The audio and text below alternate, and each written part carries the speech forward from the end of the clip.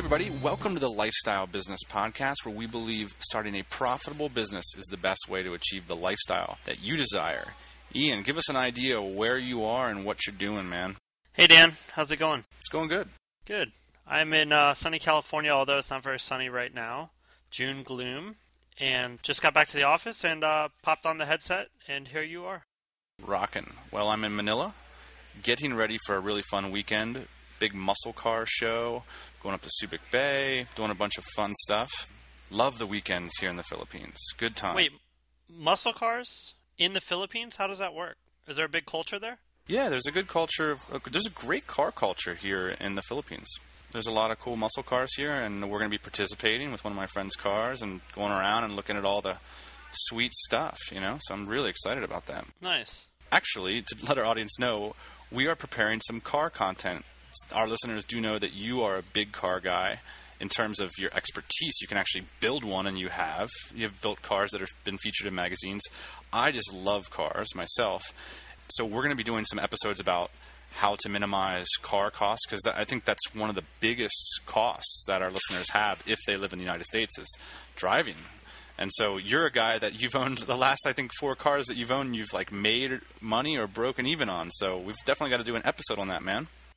Yeah, I think it's going to be about hacking your transportation. A lot of people come back into the States. A lot of people live in the States, and that's usually one of your biggest startup costs or one of your biggest expenses on a monthly basis is your automobile, and it doesn't have to be. Right. A couple bits of news. Thanks to Cody McKibben for the sweetest tweet of the week. Anyone who wants to live the dream and have a rockin' biz, Dan and Ian's podcast is the effing best. And he actually dropped the F-bomb on Twitter, which is awesome. I want this podcast to be described in expletives. So that's sweet. I've got a couple tweets from It Walkabout on the role of mastermind and advisory groups. So today we are going to talk about just 3 real quick tips about how to successfully network, find mastermind groups, and find partners, which I think are all kind of the same issue. At the end of the episode, we've got some Gmail hacks that we use, 2 SEO tips, and 1 new piece of software that I think is revolutionizing the way people do business on the internet. What do you got in terms of news, Ian?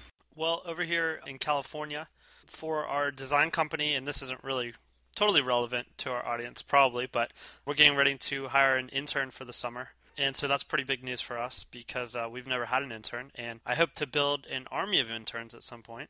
And so this is going to be our first one. So we're going to hire an industrial design intern. Are you going to pay them? It's to be decided. We haven't really settled that up yet. It kind of depends on the person. It kind of depends on what they're going to be doing. But yeah, possibly we are. Is there any way our listeners can participate? I mean, if they know someone who wants to do industrial design work, should they email you something or anything like that? Absolutely. Hit me up at anythingian on Twitter. Send me your email address. Get in touch with me that way. And go for Cool. One cool piece of news over here is that the Tropical MBA has been decided for semester 2. We selected David, an Austrian guy who's traveling the world from livelifebig.net.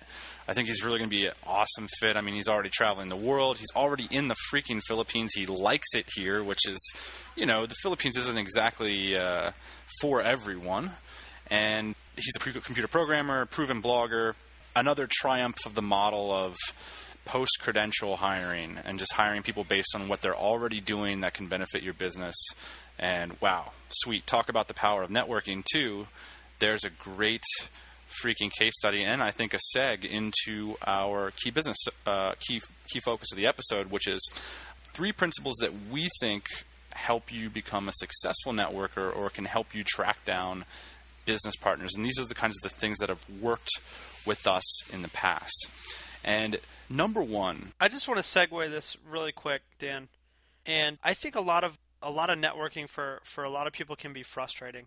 Not only is the activity of networking frustrating, but finding people. I mean, so many times when I was younger, I'd sit around and wish I could have meaningful conversations about business before I met some of the people that I know now. Did that happen to you as well?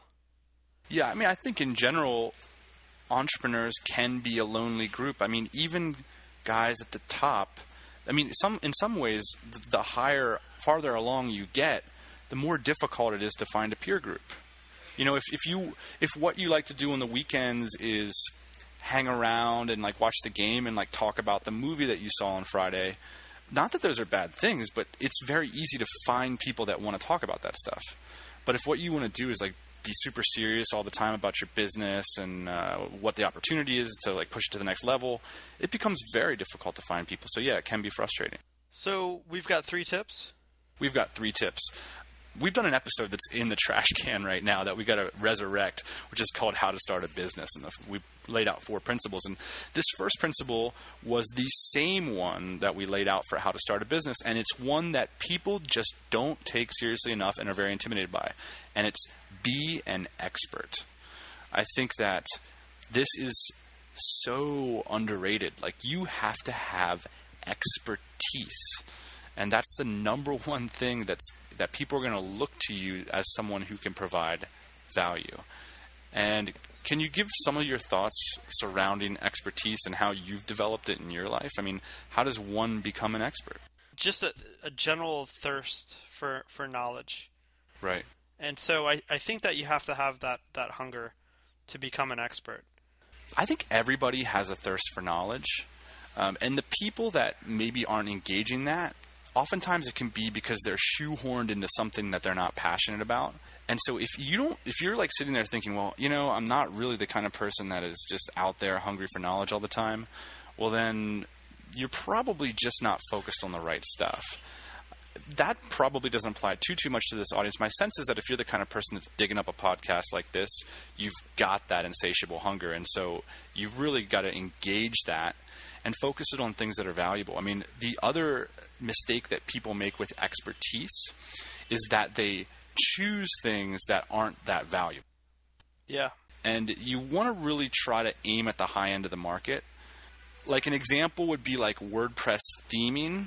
If you're an expert at WordPress theming, you're going to get priced out of the market. You're going to get your commodity, And right. You might be able to make some money on that stuff, but if you're there, that's great. You can generate some income, but focus your spotlight of expertise on the next level then, and higher level stuff that you can create. And so it's not good enough just to be an expert at something that is a commodity. And if you do want to be an expert on something like a commodity, make sure that you do it very quickly. So if you want to be an expert on WordPress theming, do it at the height of it when you know you can make the most money, but make sure that you get up to speed like pretty quick on that kind of stuff. Word. Absolutely. I mean, there is another way to become an expert too, and that's like more organically on a larger market. Number 2, and this really plays into, the expert thing, is publish content or start a business. And this is kind of like walk the walk already.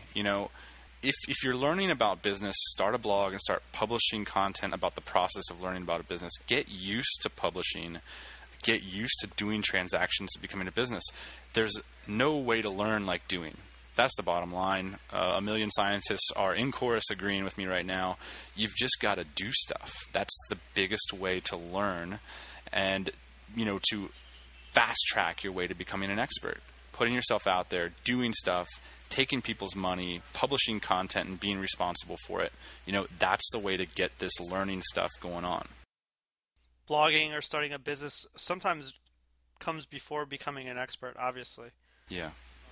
One foot in front of the other here. So when you talk about blogging, just like you mentioned before, it doesn't necessarily make sense to blog about your family or, what's going on in your neighborhood unless you want to become some kind of expert and monetize that. I'm not even sure how you'd possibly do that. So, well, I can give you an interesting case study between our blogs. You want to think about the kind of value that you're supplying. I mean, right now, the blog that I have with the smallest readership is easily the most valuable blog that I have in terms of money and networking. And that is the blog outsourcetothephilippines.com. That's way more valuable than tropicalmba.com, which is a tool to get affordable, cheap interns. And that's great. And of course, if we wanted to, we could turn Tropical MBA into like a training course or something and charge people a monthly fee, which we might actually do someday.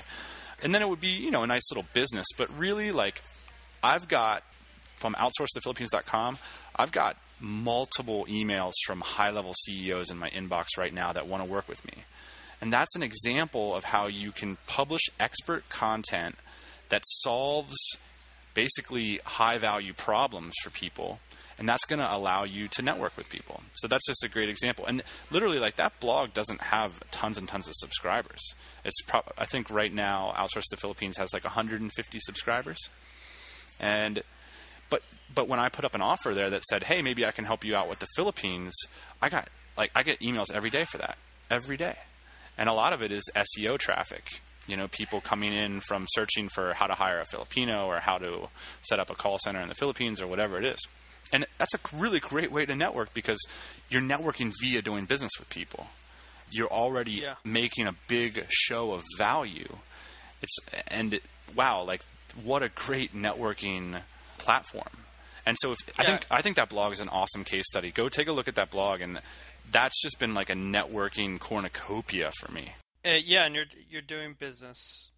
So I can't tell you how many times through doing business I've acquired other business or relationships. I mean, it's because there's a general consensus between two people, or there's an idea that two people share, and it's not about what kind of ketchup you like. It's about what kind of business you like to do or what kind of products you like to buy, and it matters on more of a scale than with yourself. That is so critical. I mean, it's the level of intensity, the level of consequence. In some ways, when you look at a blog like the Tropical MBA, when you're talking about like lifestyle design and like travel and fun stuff, it's like, I think you can ratchet it up to a level where you like really change people's lives. An example of that is like the Internet Business Mastery Academy. Like you join that, you pay $100 a month, and you're really trying to change your life. You're really trying to start a business. Whereas right now, like, because I'm not offering a product like that at Tropical MBA, it's more like a flirtation. It's like, hey, isn't this cool? Like, isn't it fun to think about tropical islands and to do remote businesses and stuff? There's not like a lot of consequence there. And because of that, there's not tons of networking value that's coming from it. And so the Tropical MBA is really going to become an interesting networking tool when I like bring up the level of consequence there, like make it a training program. And when I do offer a particular program, like when we hired Sean Ogle, for example, that was the moment when that was a huge networking value because we ratcheted up the consequence and the meaningfulness. So I think it's really important, like, if you're just sitting around shooting the shit about hanging out on tropical islands and stuff, it's not like a really valuable networking tool. You've got to ratchet it up, charge for something, offer supreme value, change people's lives, make people money, that kind of thing.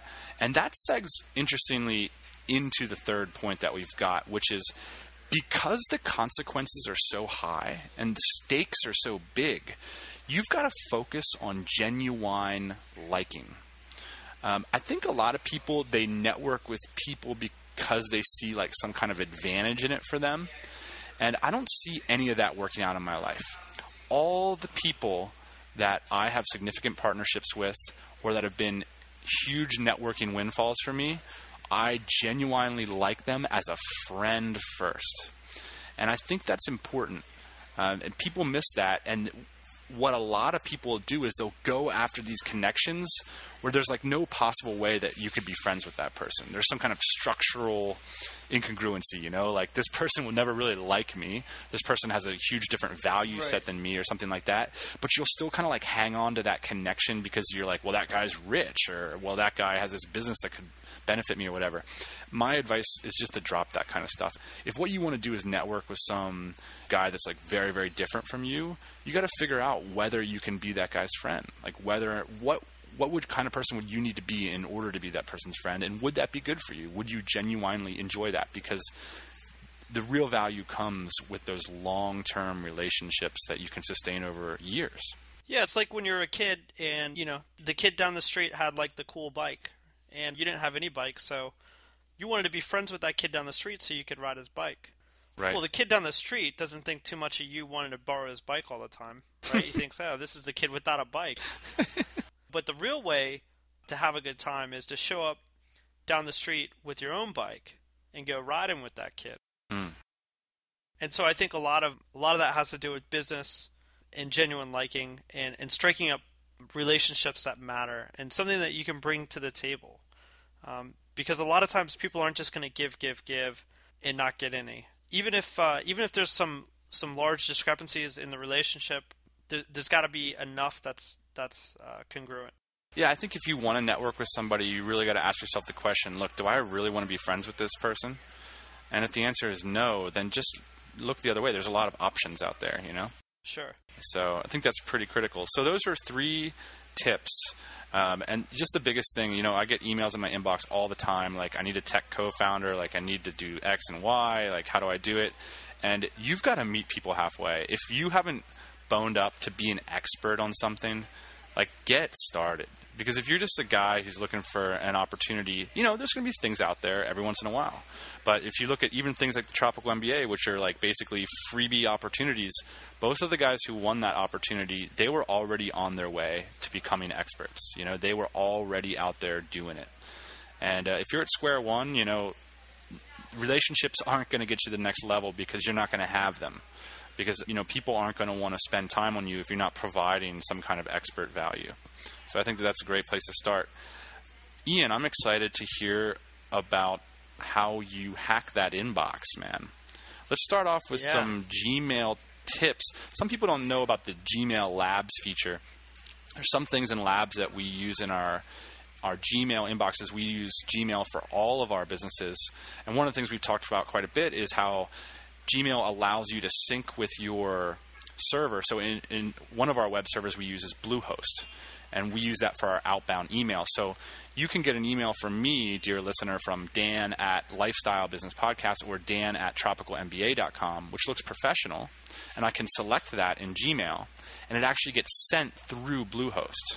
So it gets that domain stamp. It doesn't say, you know, the other way it could happen is like Dan at, you know, I have these weird Gmail address and it comes through on behalf of Dan at Lifestyle Business Podcast. It looks like junk. Not cool. It's okay, but it's not super cool to be like Lifestyle Business Podcast at gmail.com. I mean, it's here's the thing: is you got so many options with this Google. Gmail is a beast. And there's a bunch of different features. There's a few. I think there's a few crucial ones that I use, like that I couldn't deal without. So the first one is undo send, and basically what you have to do to get to these is you've got to go to settings and then labs, and then there's a bunch of different labs. And so I do undo send. That's my number one tip. And basically what that allows you to do is to hit undo once you've sent. And obviously Outlook has a similar feature, but Google's only lasts about 5 to 7 seconds, and it allows you to hit undo.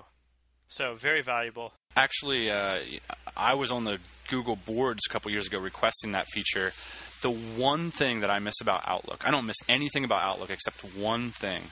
The 2-minute thing? I really wish you could program your time. Yeah, if Google would do that, it would just be like, all right, you guys have won. Best email functionality across the board. That's the one feature, is to have that 2-minute go back and oopsies kind of thing. But yeah, I'll take my 5 seconds. I definitely use the undo thing quite a bit. So the next thing I use is I enable in the labs Google Voice. I use Google Voice all the time. It's great, and basically all that allows you to do is to see your voicemails in your inbox. Yes. And play them in your inbox. So that's pretty cool. The other thing I do is I set up some special spam filters. So basically, if you go to filters, you can create filters based on words or text. So some of my filters are Viagra and Pfizer. And so basically, every time I get an email from a spammer that's trying to sell me enhancement drugs, I basically put the subject or some of the drug names into my filters, and then basically it puts all those into my trash. Right. And so that's super valuable because those guys are always changing up their... Yeah, and you can get really creative with this, and the cool thing about it is how easy it is to implement. Like, it's not like a big eye roll to implement this stuff. It's you just click filter messages like these, and you're off to the races. And I use it for stuff like Google Alerts. Like, eventually I just got so into Google Alerts that it was information overload. And so I just automatically have them all going into one folder. You can do that with, newsletters from people that you've signed up to. Maybe you want to, there's a certain blogger that you want to get their newsletter, but you don't actually want to be interrupted by it every day. And so I think that that's a great piece of feature. The one last thing that I do over and above that is I have enabled the send archive button. So that sends and archives the messages at the same time. So if you're a GTD fanatic like we are, I zero out my inbox when I check my email. which means that I have to archive all my old emails. And so send archive's great just because it cuts down on another click. So, and you can also choose to just send it if you were to want to keep that email in your inbox for some kind of future reference, or if you wanted to put a label on it. So send archive is the final feature Gmail that we use. The last tip actually that I have, and this is pretty valuable if you're running multiple emails out of Gmail, which is something that we bet do. And that's, I've created a way, and I think probably you've done the same thing, but I've hacked a way to add signatures to my emails. Really? I didn't know that. Oh, really? All right, well, good. Maybe I'll teach you a thing. Sweet. So basically what you do is, it's a big problem in Gmail is that you can't add different signatures. So Dan at Tropical MBA, Dan at Lifestyle Business Design. That's a big problem for me. Yeah, I was just thinking about that. So you don't want to have to go in and retype that all the time. So what you do is you go into compose a message in Gmail, and you type out what you want to type out, like Dan at tropicalmba.com. And then you go to canned responses, and you save. I see where you're going with this. Sharp. Yeah. So I've got about 10 canned responses that I have saved. And so basically, you just insert these canned responses, and they act. Wow. That's great. I'm going to go do that today. That's a really good tip, man. Okay, two quick other things just to mention. We'll probably go maybe into more detail about this stuff, but number one is Dropbox. If you haven't gone to Dropbox.com, or if you've been kind of rolling your eyes and saying, everybody's talking about Dropbox and I haven't done it yet, just go get it, use it. It's awesome. Basically, it installs a folder on your desktop or on Mac on your toolbar. You can share different folders in that folder with different people, and it syncs those files on the hard drive of the people that you share stuff with. I mean, it's just insane technology. It's basically like an FTP server without the technology and without the passwords.